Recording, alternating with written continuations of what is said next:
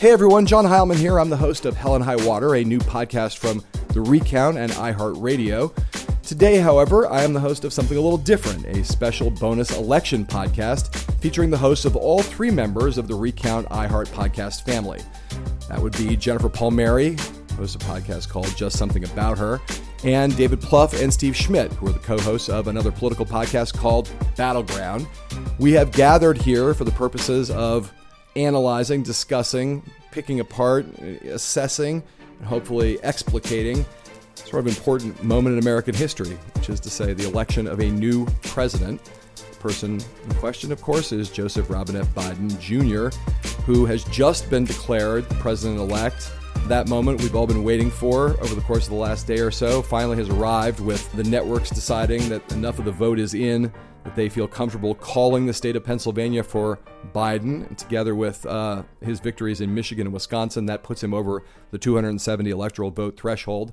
Joe Biden is getting ready to give a speech in Wilmington, Delaware, in which he's going to stand up and say he is now the president-elect and presumably sound some unifying themes and try to talk about how he's going to be the president, not just for Blue America, but the president for Red and Blue America, for all America. The guy who currently occupies the Oval Office, Donald Trump, is taking a somewhat different, less traditional approach. Trump is engaged in a noisy, pernicious, and potentially long-running and really ugly campaign to cast doubt upon the legitimacy of Joe Biden's election, to suggest that it is all product of widespread fraud, that Democrats, state election authorities, and the media are all in on a vast conspiracy to deny Donald Trump what is rightfully his.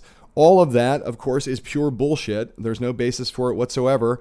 But Donald Trump has gotten up twice so far already at the White House and said exactly those things. One can expect that we're going to hear a lot of that in the days and weeks and months to come, between now, at least in January 20th, when Donald Trump will, in fact, leave the Oval Office and will be replaced by Joe Biden. We sat down to record this podcast Thursday at a point when it was clear to all four of us that, in fact, Joe Biden would end up getting to 270 electoral votes. But when it wasn't so clear to the rest of the world, and it certainly hadn't happened yet, and now it has, which means that we are ready to push play. Sit back and try to enjoy yourself listening to this special super duper bonus deluxe election podcast from myself and my fellow Recount iHeart podcast family members, David Plouffe, Steve Schmidt, Jennifer Palmieri. Enjoy. It's Thursday at 4:34 p.m. Eastern. I note that only because the situation currently is coming rapidly to a conclusion in this election at this moment, at this hour, but there are things that are still in play and in flux, and I think it's important for our listeners to know where we are. So first of all, how is everybody? How are we all holding up at this point? Doing great. Thanks, John. How are you? Good to see you all. Plouffe, how are you? Just waiting for the inevitable. Waiting for the inevitable. Palmieri's in Wilmington, Delaware. How are you, Palmieri? Are you at the Hotel DuPont, Jen? Yes. What's the mood in Wilmington? You're like the one who's on scene right now. People are legitimately excited. And it's like the Biden campaign said for the last 2 days they're confident, but now you can tell like they actually feel it. Like they actually feel, I heard somebody refer, not like a Biden person, but somebody refer to him as the president-elect today in the parking lot. Well, and Jen just sent around to a list that I'm on a photograph of a giant speaker being erected at the Chase Center or outside the Chase Center, illustrative and suggestive of what might be happening this evening when I believe it's possible that Joseph Robinette Biden Jr. will become, in fact, if not in reality, if not in formal reality, will become the president-elect of the United States. And I think that is indicative of something that's about to happen. And David and Steve, we should just go through the states that we're all waiting for right now. But I believe right now what is about to happen in the next couple hours is that Pennsylvania is going to get called by one or all of the networks and the AP. And at that moment, Joe Biden will be at 270 electoral votes, if my math is right. And that will be the moment where Biden will feel free to stand up and say that he's the president-elect. So just talk us through why, David, Steve, you guys both, I mean, I've been saying to people today that on the basis of the votes coming in, it looks to me like Pennsylvania is not even going to really be close. But I'd like to hear from you guys about that question. John, when you look at the Pennsylvania numbers, I do think it's going to be a lot closer to Michigan, which is not close. I mean, it's a 3-point victory now for Biden than Wisconsin. And, you know, what's interesting for me today is you look historically at presidential races. 2016 is going to be closer than this. 2004, 2000, 1976, 1960. Yet, I think the media is treating, can Trump steal this or lawsuit seriously? Like, this election's over. It's not going to be that close.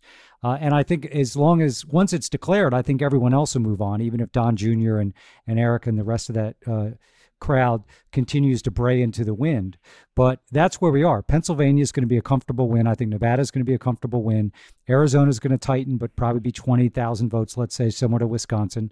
And Georgia is going to be within a few thousand votes. But, Biden's, going to be anywhere from 290 to 306 electoral votes with a popular vote win of 4 points plus. It's just not that close. It's a really substantial victory. And that's the thing. It's just like 2018.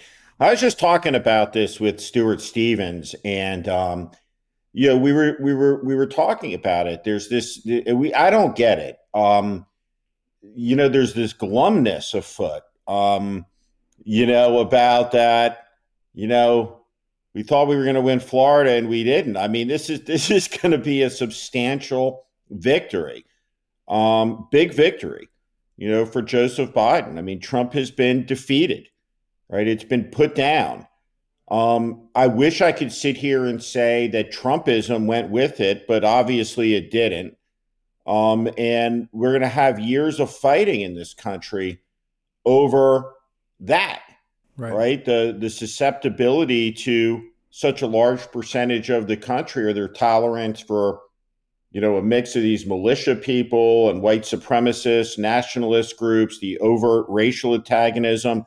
But I have confidence that President Biden is going to be able to lower the temperature and enfranchise people. It's a big test of leadership. We're at one of the worst days of COVID in the country. It's out of control in the Dakotas at a level that just beggars the imagination right now. So it's an hour of crisis that the country's in. Joe Biden's going to be the president of the United States. Donald Trump's a one-term president. He's been defeated, put down. The American people said enough, and it's over. It's over.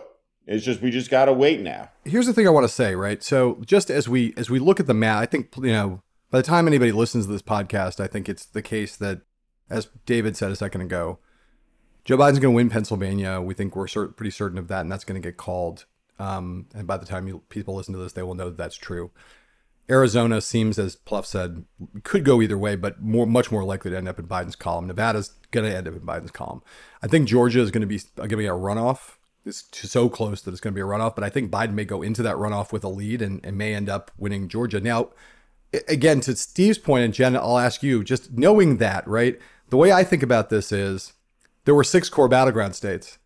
Joe Biden is going to, in the end, have won 4 of them.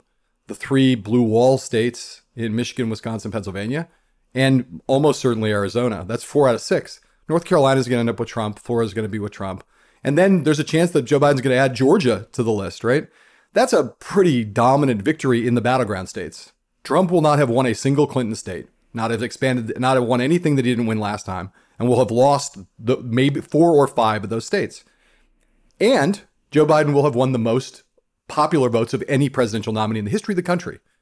So here's my question to you, Palmieri, because I think this is part of what's going on. There are 2 other things going on that are making people less than totally celebratory. Obviously, there are going to be people I'm telling people that I think the race is over at this point, and people on my text message are saying, and they're in tears and they're incredibly excited. They're seeing pictures of the speakers going up and they're bursting into tears, right? And they eat smelling salts. They're so excited, right? Because there's been a lot of tension these last few days for normal Democrats and normal Americans who want to get rid of Donald Trump. But there are 2 things that people worry about. One, they worry about this post-election period and whether Donald Trump, not with necessarily these lawsuits, but with other things, like what kind of mischief can he make between now and the inauguration? People are worried about that, and I think we should address it. And the other thing is, even if Trump makes no mischief or makes mischief that's easily handleable, people are stunned that after 4 years of Donald Trump in office and seeing this behavior that all 4 of us object to and have criticized and condemned vociferously, along with many of our colleagues for the last 4 years, that 70 million people in the country still voted for this motherfucker. And that, I think, has a lot of people going, wow, like, I'm glad we won, and I'm glad Joe Biden got all those popular votes, and I'm really glad he got enough electoral votes that he's going to end up in the Oval Office. But man, our country is still pretty fucked up. That's a big, big division in the country if 70 million people voted for Donald Trump after seeing the way he governed for the last 4 years, after COVID, after all of this. It still was closer than many people can fathom. So I ask you, really starting with you, Jen, but all three of you, I'd like to hear what all three of you have to say about both of those issues. So I think that the post-election period is not going to be at the drama that Trump wants it to be. Their legal strategy appears to be nothing more sophisticated than we're going to take it to the Supreme Court, even though they have no path of doing that. And in the end, any legitimate, talented, experienced Republican election lawyer does not want to be part of this, right? It's not going anywhere. And then I saw, Mark Esper, the defense secretary, just let it be known to the press that he has prepared a letter of resignation. That, look at Steve's face. That seemed alarming. That seemed to suggest to me that Esper is doing a shot across the bow in case Trump has asked him to do something with using the military, or already has asked him to do something using the military that he won't do. The military won't do that, right? They won't back Trump up in a way that's not legal. But it does, like, what it's only Thursday afternoon, but what's revealed to me is, wow, he really is just a paper tiger, right? Trump really is. I mean, the president of the United States has incredible power, but he's also, when he goes up against the democracy, he's just one guy. And I don't feel like the aftermath is going to be as tumultuous as I feared. Also, even Trump supporters aren't, they're not taking to the streets. They're not in a way that we are concerned might happen. Again, it's only Thursday. But the other thing, I think this is where, like, all my friends are shocked that there's 70 million people that would vote for him. More people are going to vote for him this time than last time. I am not surprised by this. I lived through it in 2016 and I think people thought there was a lot of critique of, like, I'm sure our campaign could have been run better. I'm sure our candidate Hillary Clinton could have been better, but also we were up against a man who was able to gain a lot of support in the country and grow. I think that a lot of people, Trump's election got a lot of people on the left engaged in a way they've never been before. And I think for a lot of people, and these people, a lot of my friends, it's like they thought they were the missing ingredient, right? There was a lot of hubris involved that they thought, well, if I get engaged and just point out to everyone how bad Trump is, obviously he will lose, and not look behind the ugliness with Trump to see what is it that makes Americans, makes 70 million Americans buy into him, even despite the ugliness, right? And John, that's why I'm grateful to be part of the circus and get to go to Trump events and talk to folks to see, what value they garner from him. But, that support is real and deep. And I think Biden is positioned to help cut through some of this. But it is, it's Trumpism is not just, it's not just the guy's name that is attached to it. Pluff, just to pick up from that, I called him the other day after he went out on television the other night and he gave that speech on election night. That was so appalling and so disgusting and so obviously blatantly racist. I denounced it. And yet I also said to a lot of my friends who were nervous about it, I said, he's a Potemkin dictator. It's like he goes out, he says all this stuff. He says, stop the count. And everyone wakes up the next morning and keeps counting the votes. Like, it's like there's no force and effect and no one does anything. People just go, they just go whatever, okay. Even like at that moment, it's still, there's a paper tiger thing, what Paul Mary just said, paper tiger, right? Yeah, well, I'm not worried about the reality of what he's going to do, but it's still going to be unsettling. That East Room event was probably one of the darkest moments in White House history. And it's going to be unsettling that between now and January 20th, we're going to have a sitting president who really doesn't commit to a peaceful transfer of power, probably won't be helpful on the transition, who will be talking about things were stolen. I'm sure that'll be the rallying cry for the Georgia specials, by the way. They stole the White House. Now they want to steal the Senate. So it's going to be unsettling and ugly and kind of a fitting end to Trump's first term.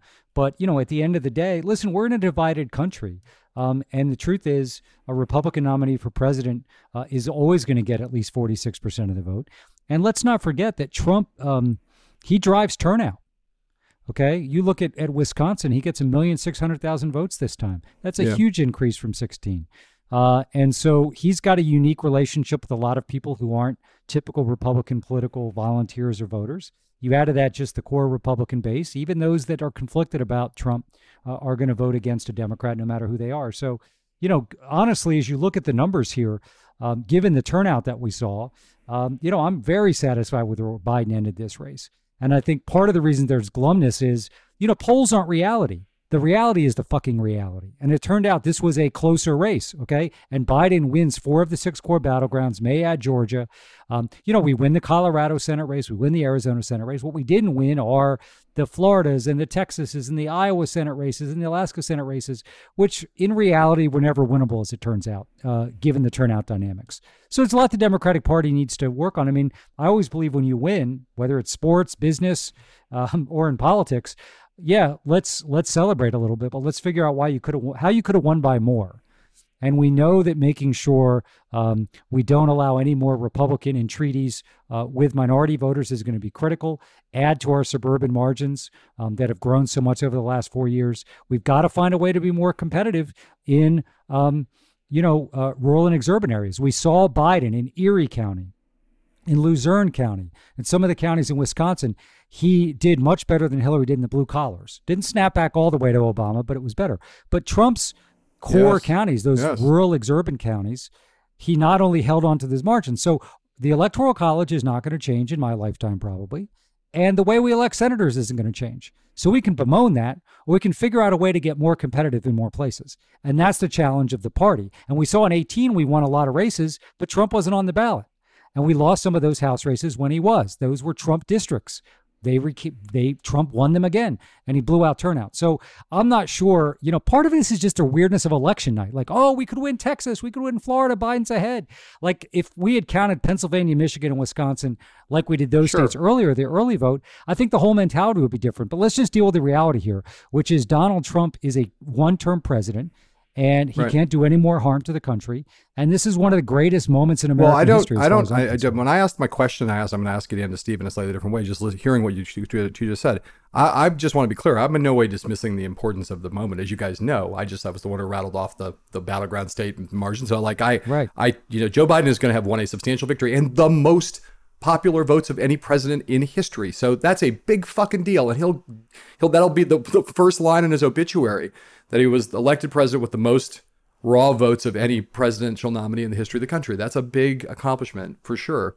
But Steve, I ask you just to think about it. I mean, again, because you're the one who raised the glumness. I think part of yes, Pluff is right. If it was a normal election night and we gotten all the results on the night, and we weren't, didn't have the delayed reaction of the big important states that Biden won, it would have been a different emotional experience for people that night.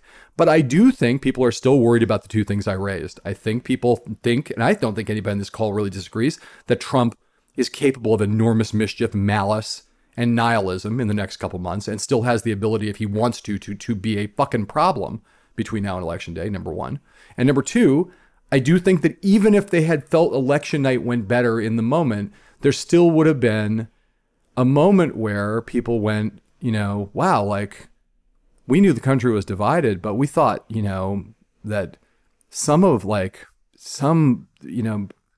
would have been some more red states or some like Trump's, they're just staggered by the turnout, and that he got more votes than he got last time. How can that be?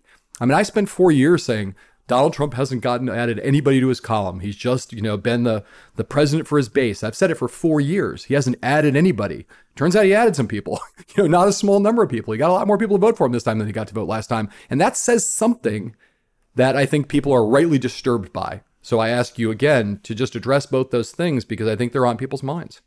There are a number of ways to look at this. And so I'm just going to start at this place. We're in the middle of an American catastrophe, a great tragedy.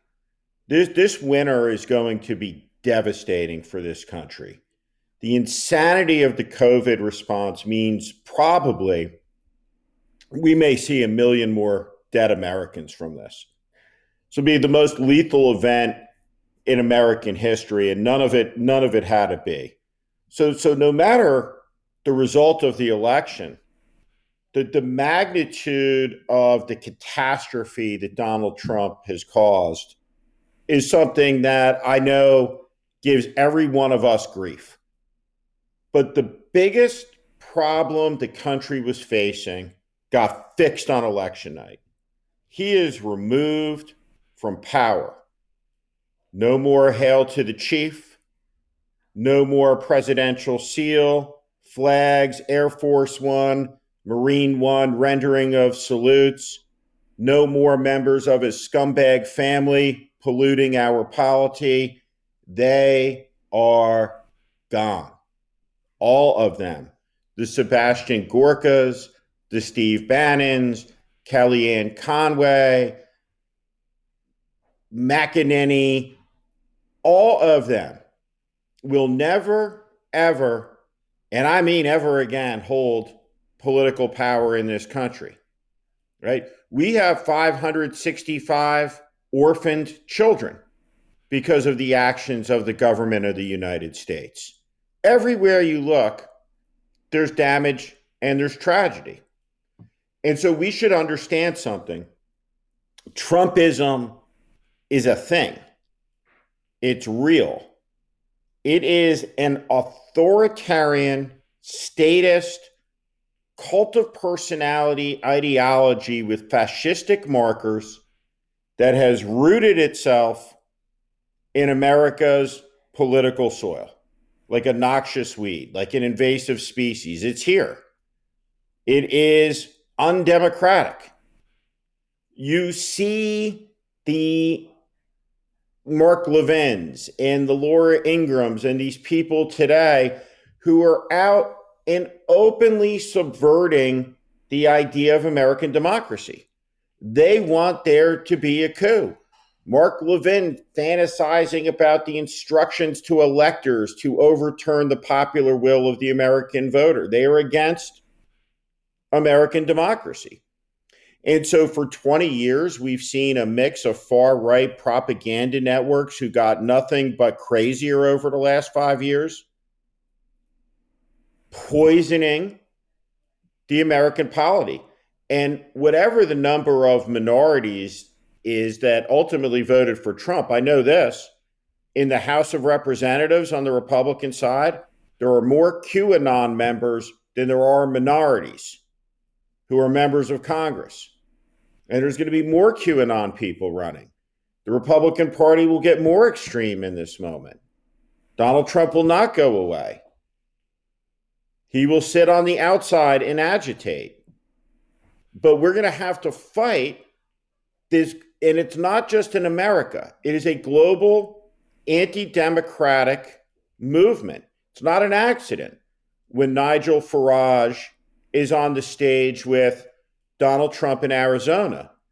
And we're going to have to figure out in the country, the majority of us, who don't agree on everything, by the way, but are faithful to American democracy, we're going to have to figure out how to talk about this in an ideological framework between democracy and freedom and liberty and the authoritarianism and the statism that this Trumpist movement represents.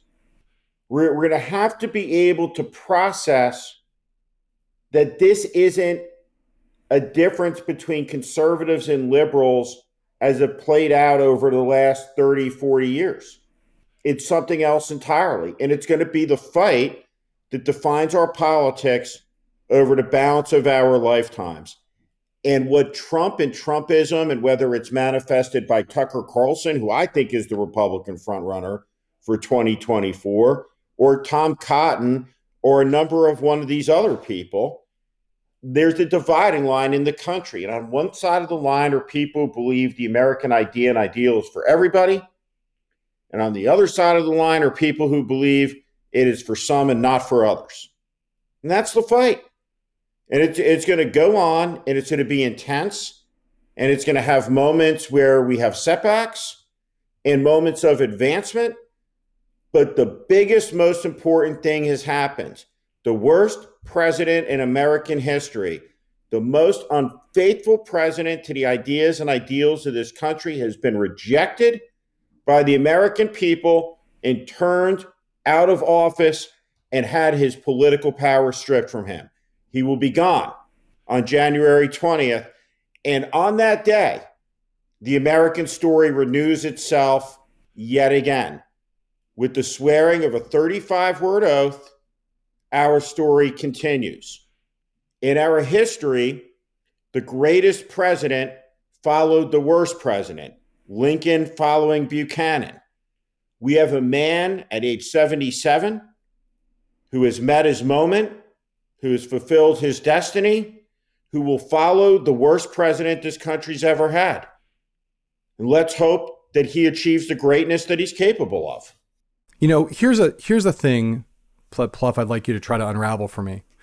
On Saturday night, while I was flying around the country over the weekend, and in the middle of my Texas to Iowa to Minnesota to Montana to Ohio to Georgia to Florida to Michigan trip, I flew through Iowa. And in Iowa, a state you know really well, it was the night that the Iowa poll came out, Saturday night.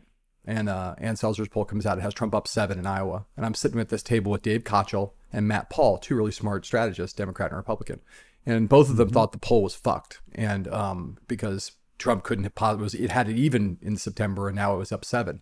Now that's still 2 points below what Trump got in Iowa in the margin in 2016, but plus 7 seemed pretty big. And we looked inside the poll, and it had a 26-point swing with independents. Biden up 12 couple months ago to now Trump up 14. And we both, we all said that can't be right. Like, some Republicans have come home. Dave Kochel worked for Joni Ernst and works for Kim Reynolds and sees a lot of fucking data. And he's like, no, Trump's up maybe 3 in Iowa. He's going to win Iowa. He's going to lose the country. He's up maybe 3. He's not up 7. And this 26-point swing with independents doesn't make sense. Republicans are coming home, but 26-point swing among independents. I said, well, what would explain it if it were true? And Kochel said, the only thing that I can imagine explaining it is that you people, all you people who don't live in places like this, don't understand how desperate people are because of COVID. They are desperate and scared. And they are their jobs, their lives, their healthcare, their kids' school, everything. I've heard Schmidt go on and on about this, but everyone is just living this thing. And they are so bludgeoned and battered by this pandemic that they are, and they know people who've been sick, they know people have died, they know that what the science says, and they are so desperate they don't care. And they are actually buying what Trump is saying when he says they are so desperate to hear the message that we're turning the corner that they don't care about rationality. They don't care about what the Met doctors say. They just want to hear someone say this is going to be over soon. And they are buying it. And they see him out there on the campaign trail, having gotten it himself and now doing 5 rallies a day. And they look at him and go, he's the living example. Maybe it is really over. Maybe somehow we can all get through it if we're strong enough. And it's irrational. But if that 26-point swing is right, that's the only way to explain it. That's what's going on with those people. And on election night, Donald Trump won Iowa by 7 points, and Ann Selzer was right. So I ask you this. Well, she was just, right. I'd like you to explain it to me, only because, forget about Trump. The Trump part of it's interesting, but there's another part of it. As Schmidt just said, we're about to go into, COVID is still the dominant fact of our lives going forward. And that says something, how people reacted in the country to how Trump has handled COVID, and the fact that it didn't just destroy his candidacy, and that some people did, I think, do what Kochel suggested, has meaning and implications for the next president going forward and for the country as it grapples with COVID and our politics in the age of COVID after Trump. Well, we'll see. Listen, there's going to be so much research coming out of this election. A lot of, we should be careful about suggesting right now we understood what happened. My sense is we were never that close in Iowa to begin with. Iowa is a state that's drifting away from us. But I do think that even though Joe Biden would say, I'm not going to shut down the economy, but I'm going to shut down the virus. He would tweet that. I don't think that, came through as well in the debates as you might have liked. So I do think the Trump argument, there's no doubt, by the way, that Trump's recklessness and Biden's responsibility helped Biden in suburban areas. It certainly helped him in the Atlanta suburbs as an example. So I think there was a lot of benefit. And I think that's one of the reasons he won, is people thought he'll be more responsible, he'll lead us out of this.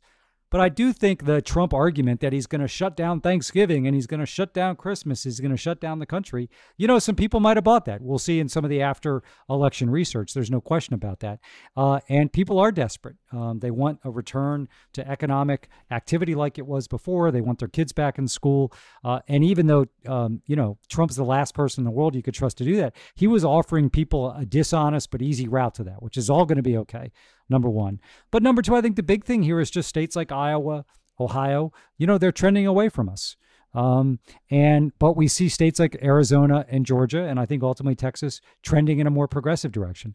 And that's going to be the story of the next sort of 8 to 12 years in American politics is, can Democrats remain competitive up in Wisconsin, which I think is going to be a challenge. I think we will in Pennsylvania and Michigan. Can we make sure New England stays the way it is, and Oregon and Washington states with very little minority population we do very well in? And then can we basically turn Arizona and Georgia into the next Colorado and Virginia? And if we do, we're going to win a lot more elections than we lose. But I think there was something to that. I also think it's cool. I don't think it really affected the presidential race because I think people saw Joe Biden as not a radical, as a centrist safe choice. But you do see in some of these House races, there's, House Democratic Caucus conference call today, where there's been some reporting that a lot of these members who lost races or won close races really think the defund the police and the socialism charges hurt them. So Biden won Virginia by a lot, but he was running statewide. He was, in Abigail Spanberger's district, some of those arguments she thinks hurt her. So I think we have to understand that. And just as the very, very extreme wing of the Republican Party, the sort of Fox Breitbart wing, has really made it harder, I think, for Republicans to win the center of the electorate. And listen, Joe Biden won moderate voters going away in every battleground state. This is going to be a challenge for the Democratic Party. That tension is there. And to win seats like Abigail Spanberger's, you're not going to be able to run on a Medicare for all. And by the way, let's just for a minute, I mean, you think about two of the phrases that were part of the end of this campaign: pack the court and defund the police. You couldn't think of worse language for those two things. And I don't know how much an effect that had, but I know it was not helpful in tough territory. Yeah, I'm sorry, guys, I got to jump. But I really want to, at some point, I want to ask you this question, but I'll see you later, Pluff. Pluff. See you, David. See you. Hopefully, enjoy bye, Hotel Pluff. It was DuPont. good to talk to you. See you guys. I can't believe you're leaving us. It is. Make sure you get a Bobby from Casapoulas or Capriati's before you leave. It's the best. It's crazy. It's really good. basically a turkey. It's a turkey. It's a Thanksgiving meal. It's the greatest of all hoagie roll. sandwiches. It's awesome. I forgot that the reality is we have two Delaware dudes on this call. They have a Capriati's in Salt Lake now, David. And apparently a Holy Casapoulas shit. in Vegas. This is some deep Delaware shit right now. that's And great, that's the thing with the president now from Delaware. All of America is going to have to learn this weird Delaware shit, and that's a bad sign. It's a bad. It's a Scrapple, baby. Scrapple. It's the best. It's better than spam. It's better than spam, but not I bad. was surprised that people didn't talk more about the Scrapple mandate that's coming. They But should. now it's too late. Right. The breakfast of champions. Breakfast of champions. Scrapple and Schaefer beer. It's the best. Is this really what it's going to be like? Is this really what it's going to be like when the president from Delaware is having to listen to this weird shit constantly? Oh God, our popular culture is going to be so polluted. Oh my God. People thought it was bad before. Fighting blue hens. Yeah. No, not fighting, Jen. Fighting. There's no G. Fighting. Okay, it's Fighting. N apostrophe. Now let's be clear. Pluff. Fighting blue hens. Okay. Got it. All right, let's just take a break here. We're going to go off and pay some bills, and once we've done that, we will be right back.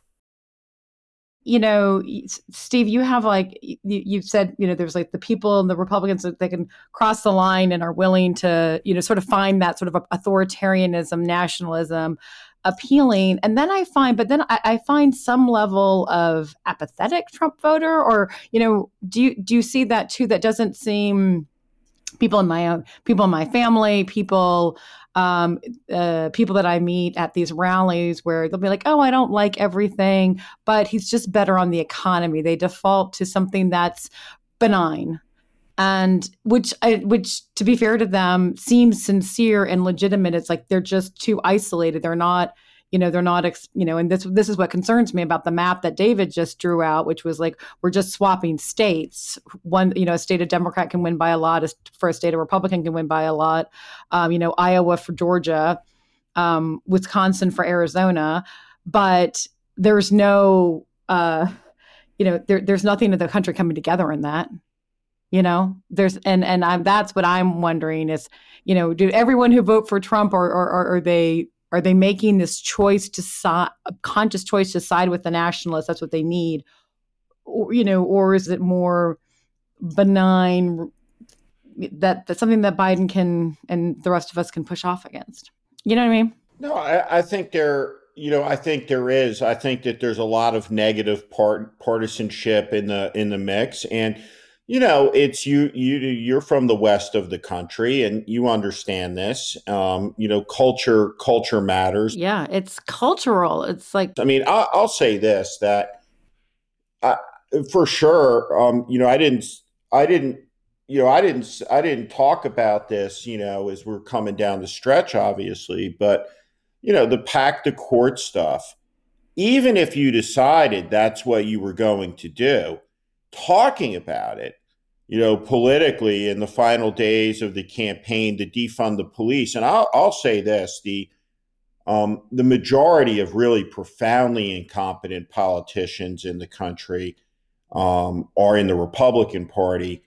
But that doesn't mean that the Democrats are exculpated from that completely. And boy, if I were Joe Biden, I would, my level of being pissed off at the mayor of Portland, Oregon, and the governor of Oregon for the shit show in that state over the last months.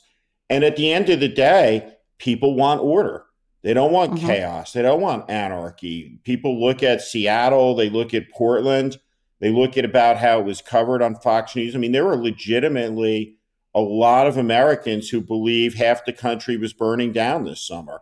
And I think the one thing that we don't have a handle on at all, that we need to, and I say that institutionally, and I mean, we stood up a group that, in the end, I think is going to have raised $80 million. And we were able to establish some capabilities on this, but I know the DNC doesn't have it.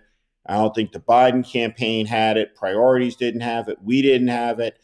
I don't think anyone has a bead on the amount of shit that flows through Facebook and the alternate reality and the extent and the depth of the river of misinformation that's out there.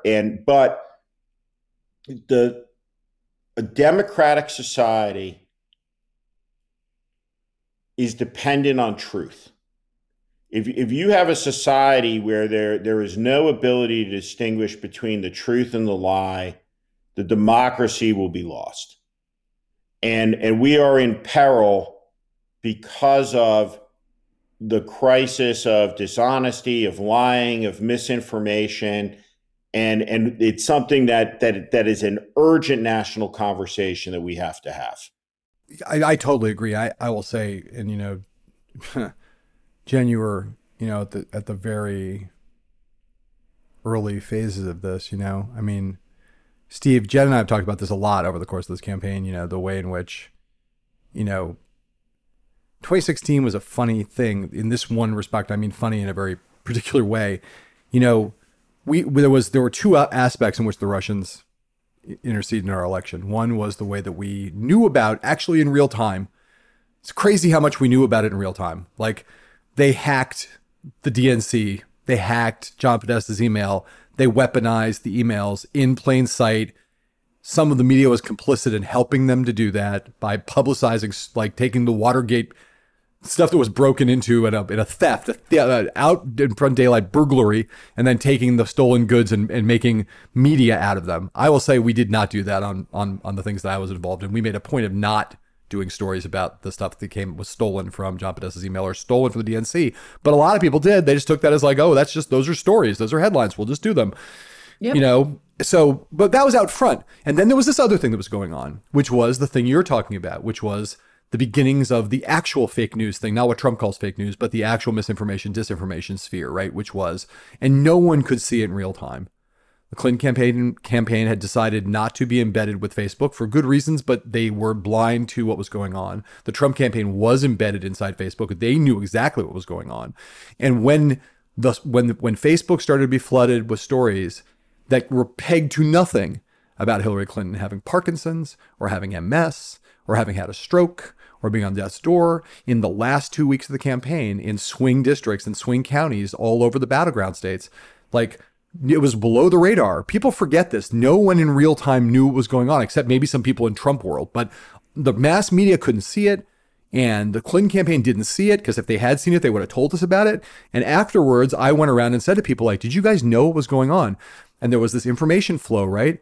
We knew that Hillary had had the moment on 9/11. There was a lot of discussion of her health for 2 weeks after that because she had fallen down on 9/11. And then for no reason, at the end of the campaign, there was a ton of information flow, made up shit about Hillary's health in the last 2 weeks, alongside the Comey letter that was happening in Michigan and Wisconsin and Pennsylvania and Ohio and other places. So that was the beginning of it. Like, and these guys on the Clinton campaign saw it through a glass darkly at that moment. And in the days afterwards, all of a sudden it's like, whoa, fuck, this was really happening. And I will say that in the last 4 years, and particularly in this last year, the platforms have done some stuff. You know, we see it now on Twitter. They're policing it. This is a big controversial thing. Conservative America's pissed about it. Donald Trump's Twitter feed is being policed. Facebook has done some stuff. Twitter has done more stuff, but I think they've scratched the surface, barely. And even if you take out that stuff, that's deliberate misinformation and disinformation, there's the thing you're really talking about, which is the epistemic closure thing, which is where there's this whole bubble of people who live in this world of that the top 5 stories of the week are not the 5 stories that we are paying attention to. And the stories where they are the same stories that we're paying attention to, they are filled with lies and intentional propaganda and misinformation. And I think it is like the biggest thing that right now divides the country into how we don't understand what's going on over there and they don't understand what's going on over here, and we don't want to and they don't want to, and people don't really have their arms around it at all. Nobody does. You guys at Lincoln are really sophisticated. You guys don't understand this. Nobody understands it. And man, it's the central thing in our society right now. It's the central thing. It's the thing that is at the core of the divide in the country. I have no idea how to fix it. I wouldn't even know where to begin to fixing it. But I do know that, like, it's the biggest, most giant fact in American life right now that no one has a fucking clue about. Like, there's nothing this big that people understand this poorly, and it's enormous. Anyway, Paul Mary, I'll get off my soapbox, but I do think it's true. Yeah. Like most big things in American life, we have a lot of different opinions about. We thought, people have like at least 30% or 50% of overlapping information. This is a giant thing that even the smartest people we all know don't understand at all. Like, don't understand it. Yeah, when there's not any gates to people being heard, how do you control for truth? Like, it's not, people say, oh, it's a big question for politics. It's like the question of our time. It's the internet gave everyone a platform, so all these voices that had never been heard before have a place to be heard, and that is largely empowering. But then what it unleashes is this question. I think sports is a good place to start. I'm not joking. That's what I do in my own life, like. I really try to spend, both you all did this. I spent a lot of time in Montana. I spend time, the town that I live in is a Trump town. I like really try to be, and I've spent more time in my birth state of Mississippi and try to just connect with people that I don't agree with on things that can be unifying. Sports is a place we have no idea how to fix the problem. So start somewhere, start someplace outside of politics where people can at least see each other as as humans and not as a political brand. And it sounds like a small place to start, but it is a place to start. It's what I do. I don't know. It's what I do. I've definitely lived differently now. But let me ask after 16. Let me ask you both this question though, just to make really concretize this and bring it back to the election, because that was a little bit, we went off on that's a little bit of a boy, that's a big question, big thing for the future. Right now, as we sit here, Newt Gingrich, former Speaker of the House, has a tweet. It is increasingly clear that Wisconsin, Michigan, Pennsylvania are all being stolen by Democrats, and the research is almost certainly going to yield far more votes stolen than Biden's current margins. That's a tweet from the former Speaker of the House, Newt Gingrich. Just wait. Donald Trump Jr. tweeted, "You didn't see all of these games, statistical impossibilities, and magic ballots in 2016 because the Democrats figured they had it in the bag and wouldn't have to break out all the stops." Trump campaign manager Bill Stepien on a campaign call, quote, "The Democrats are lying, cheating, and stealing. It's happening all over this country." Rudy Giuliani, same thing, right? Okay, now, Steve, I know you're going to explode, but I want to tie this to the specific thing you just talked about. And this is where I want to come back to my question about the danger of the next 3 months. I'm not hyper paranoid about this. I think I'm pretty clear-eyed about it, and that I get that the institutional structure went on after he said stop the counting kept going, and we're all good. But the reality is, they right now, after the networks and the AP come out and declare Joe Biden the president-elect, they are not going to stop. And their litigation strategy may fail because the courts will say these are ridiculous, meritless lawsuits, fuck you. But this is a communication strategy. The Biden campaign today said Bob Bauer said, these are not real lawsuits. They're not on the merits. They are just a communication strategy, to which I say, well, that's good in the sense that they're meritless lawsuits who aren't going to be able to steal the election for Joe Biden. But as a communication strategy, they're reinforcing the thing we were just talking about, which is 40 million people who are going to think this election was stolen. And that is a fertile ground that's misinformation of the highest order. And that's a fertile ground for chaos and potential civil unrest and potential problems in the next 3 months. Or that's what I worry about right now. Not that Donald Trump will be in office on January 21st, Steve. I believe he will be ushered out the door. He will not be able to hold on to office. But you can do a lot of damage when you are feeding that kind of misinformation to people for the next 3 months in the middle of a pandemic. And you have 40 million people who are going to believe it. When they are singing out of the songbook, that's something that 40 million people are going to believe, that this thing was stolen. And what will happen in these few months? Should we not be concerned about that, or at least clear-eyed about it as we head into it? These people are constitutional vandals and arsonists. And the damage that they are doing is not new damage. It's part of a continuum of damage. I mean, when you said Newt Gingrich, I said that asshole, and I used the words deliberately. Is there anybody who's not named Trump who has been more of a pernicious force in American life than Newton Leroy Gingrich? Right? Maybe Sean Hannity. He is the father of the burning down of any and all comedy in this country. Yes. His mistress is the American ambassador to the Vatican. To the Vatican. It is to the Vatican. disgusting. These people, his grift for 30 years, Gingrich Inc. Yeah. His lust for power and his propensity, like his grubby little claws grabbing at the money. Same with Giuliani. Same with all of these people. They need to be expurgated from American life forever. And we should understand that what they're doing, it is unpardonable.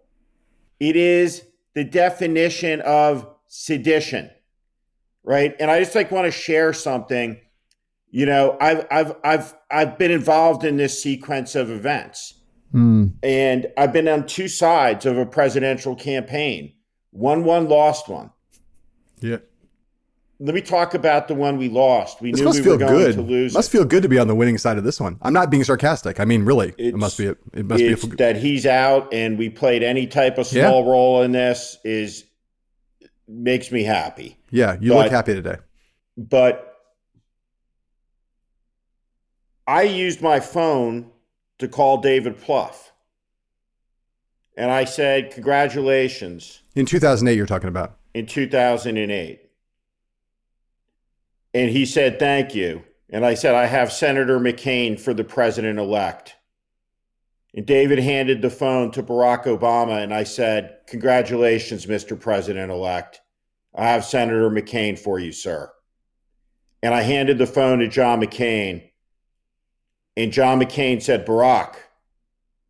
He said, yes. He said, Mr. President-elect, congratulations.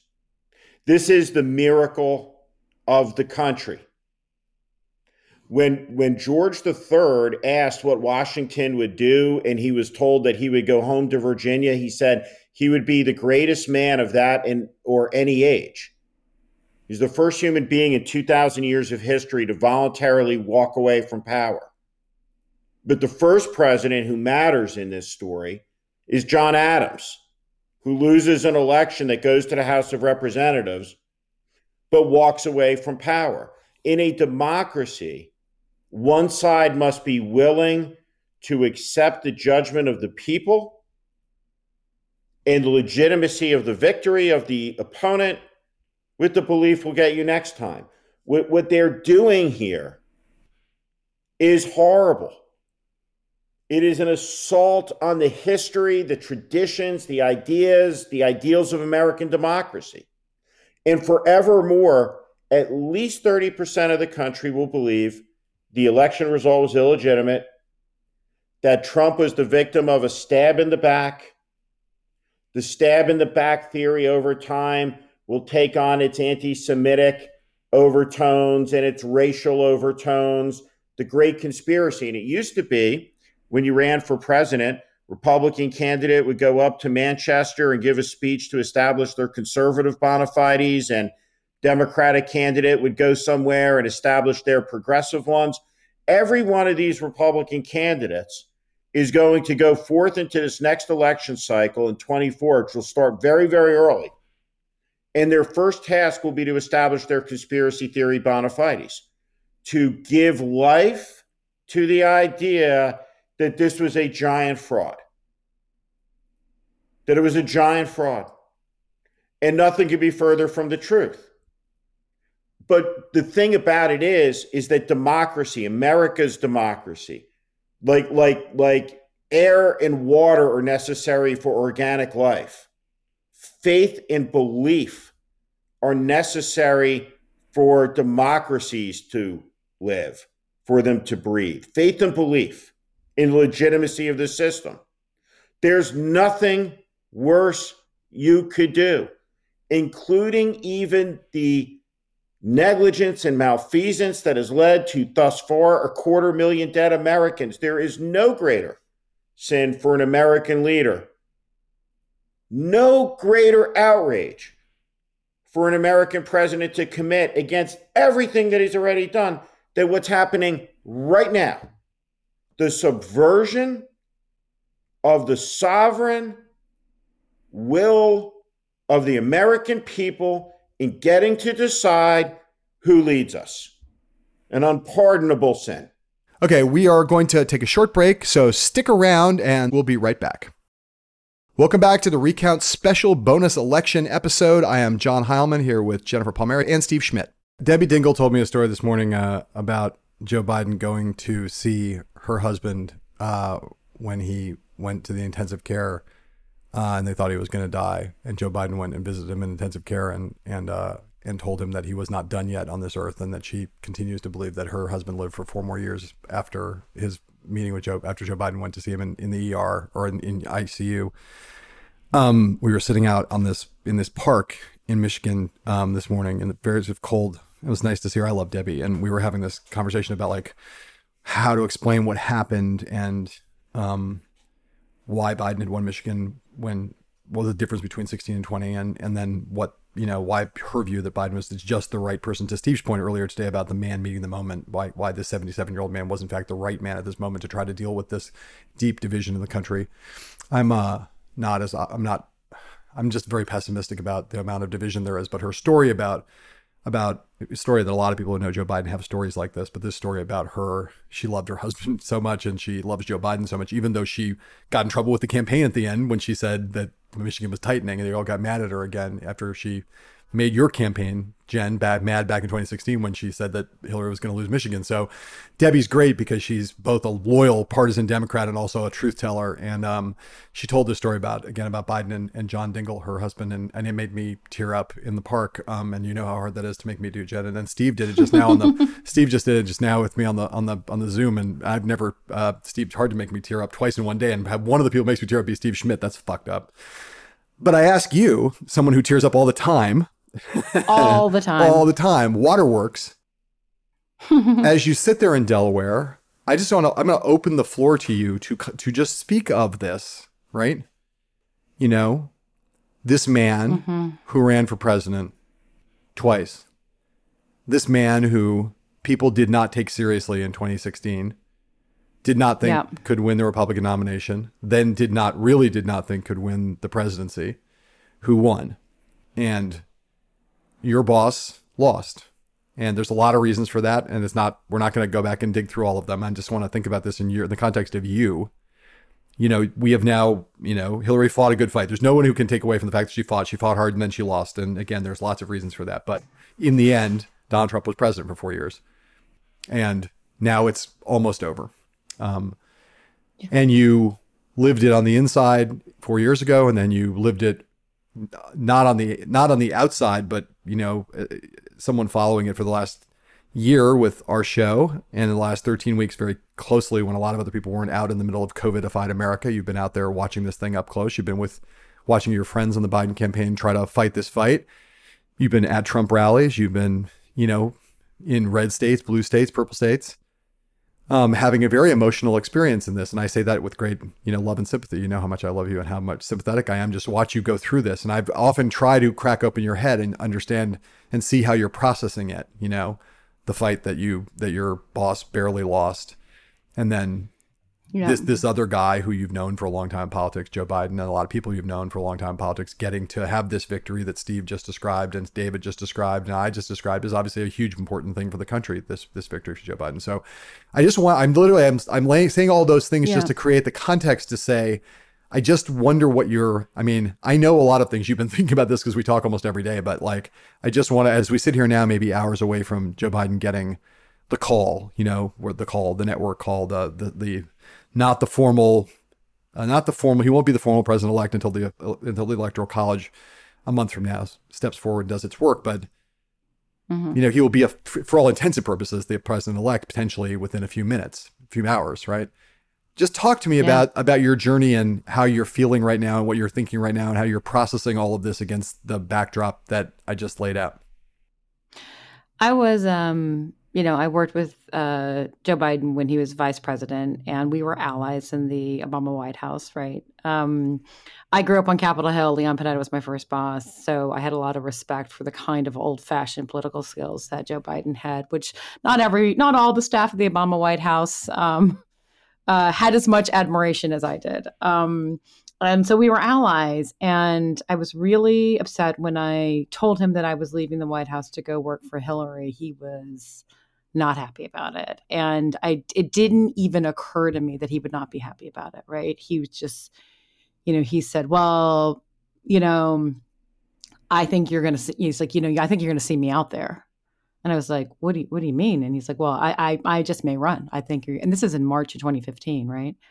And it had not even occurred to me that Joe Biden might still want to run for president or have a reason to have something more to contribute, right?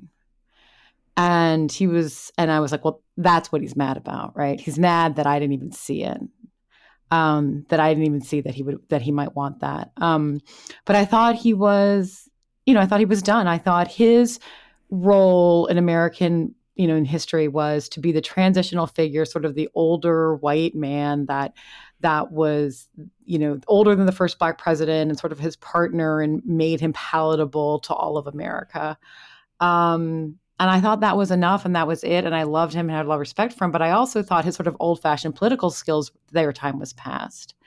And, I will always be, obviously it's like none of these things exist in a vacuum or are zero sum, right? Like I obviously wish Hillary had won 4 years ago, but there is some good that came out of her loss. There is some awakening that happened with women. There is an awakening. I think some of the awakenings about gender and race would not have happened if Trump had not won. It still kills me to hear her say things like, I was born to take on the pandemic. I could have, the things she'll never get the chance to do. But it is so reassuring to me that his old-fashioned political skills can matter in a time like this, that he wasn't done, that America can take some of its past with it into the future in the form of Joe Biden. That I find very comforting and reassuring in a country that's changing as fast as it is. And there's just not a better man, right, that this could happen for. That this could happen to, and for the Democratic primary was unlike anything I'd ever seen. He came in fourth in Iowa, fifth in New Hampshire. I thought he was dead. I couldn't imagine a way he came back. And it was like the American people bestowed upon him that responsibility to be the Democratic nominee. We believe you are the guy to get rid of this man. We believe it's you. And they sort of, it was the nomination was more bestowed upon him than fought for. And, he's been that vessel of hope, comfort, empathy, healing. And And it's reassuring to me to see the democracy work the way it did, record-setting votes being counted in a, Trump's trying to mess with it, but it's in a open way. You can track your ballot. We're seeing it all happen in real time. It's happening relatively quickly, and it's happening relatively peacefully. And I just thought that, John, I've told you before, like, I thought maybe democracy died on November 8th, 2016, and all we were living through was like the after effects, right? The afterburn. And it's not. It's it's working. It's the people are working their will. And yeah, there's a lot of division but I have the most relief, like just relief that, we weren't sure we were going to feel again. And so happy for him. I listened to Jennifer's story, and if I could share one about the history of the country. When Lincoln was elected president, William Tecumseh Sherman was an Army colonel, and he was very skeptical, deeply upset. Wrote a letter to a friend talking about, we had elected this backwoods barbarian. He had no capacity to deal with the issues in front of him. The country was doomed. If memory serves, he wrote that letter to a friend of his who was down on his luck and was selling firewood on a corner in Ohio. And that friend's name was Ulysses Grant, who would soon take a commission in the Illinois militia. And they last saw Lincoln at City Point on the headwaters of the James River, which was the Union headquarters, shortly before the end of the war, after Lincoln's second inaugural. And Sherman later reflected, saying that he had met all the great men of the world, that he had met the industrialists, the emperors, the kings, the generals, but he had never met any man who possessed more of the qualities of greatness and goodness than did Abraham Lincoln. And so what was on the ballot was decency versus indecency. And what has always been true about the country is it's been shaped by ordinary people who almost providentially have been in the right places at the right times. And you can think about Dwight Eisenhower, who's a colonel in the Army, not being promoted for 13 years, or Rosa Parks, who was just a woman who was tired on a bus and not wanting to move and face that injustice, or the young Baptist preacher who was inspired by her and became a moral giant, is that throughout the history of the country, ordinary people have risen up and done extraordinary things. And this is a moment of destiny for an ordinary man from Scranton, Pennsylvania, of a different time and a different generation in many ways, but the bridge to a future where we have to recall essential values that are necessary in the life of a great nation. When Donald Trump attacked John McCain for his heroism, John McCain's valor is not something for Donald Trump to give or to take away. It just is. But those values, the values of valor and selflessness and love and patriotism, great nation can't survive without them. And what we've seen is the antithesis of that, poisoning the country for 4 years. And so the great task now for the president-elect of the United States, by the time people hear this, will begin to heal the land. And it will take an inordinate amount of leadership to be able to do that. And I have faith in them. And I do feel like in this moment, the values that were contested in this election, no matter how many voted for the other side, by a decisive number, they have prevailed. And the good guys have a toehold to fight from for all of the things that should unite all of us and that are our legacy and our inheritance that have been handed to us through great struggle and great sacrifice. And that we should, after these 4 years, all of us have a much greater appreciation for the greatness of that gift, but also for the fragility of it and our obligation to take better care of it. And one more thing, a greater sense of appreciation about to be bestowed on this land for the greatness and the goodness of Scrapple. Absolutely. And Capriati's. All of those good Delaware things. A lot of people have talked about, and this is going to end now, right? The primacy of California in writing the culture of the country. Now, as Delaware becomes the cultural capital of America, as it drives change, as it drives fashion trends, the culinary trends, fashion trends, all of the trends, everything. When people talk, not just in America, but probably globally, probably abroad. Yeah. Thank you guys for spending the time. We will meet again down the road, I'm certain. I want to thank Steve Schmidt and the recently departed, but very much essential David Plouffe, who was here for much of this podcast and then had to go. David Plouffe, Steve Schmidt, the host of Battleground. Jennifer Palmieri, the host of There's Just Something About Her. I'm John Heilman, the host of Hell and High Water. We, the Recount podcast family, look forward to seeing you in our respective spaces next week. Sayonara. All right, everybody, thanks so much for joining us here on the first ever Recount special bonus supercalifragilisticexpialidocious politics election episode. I am glad to have had you here, and I am super thankful to Jen Palmieri, Steve Schmidt, and David Plouffe for taking time on this very, very busy and very, very historic day to debrief and tell some incredible stories and add their brilliance and their analysis to the listening public. I know that they are some pretty in-demand voices out there in these turbulent times, so we are so happy and thrilled and proud to have them be part of our family here. This has been a special Recount bonus episode from The Recount and iHeartRadio. If you like all of us, any of us, give all of us, any of us, a review and a nice rating on the Apple Podcast app or wherever you happen to get your podcasts. They will help us out very much, so we're very grateful. Aaliyah Jackson engineered this special super duper bonus episode of the podcast. Ali Rogers is our associate producer, and Christian Fidel Castro Russell is our executive producer.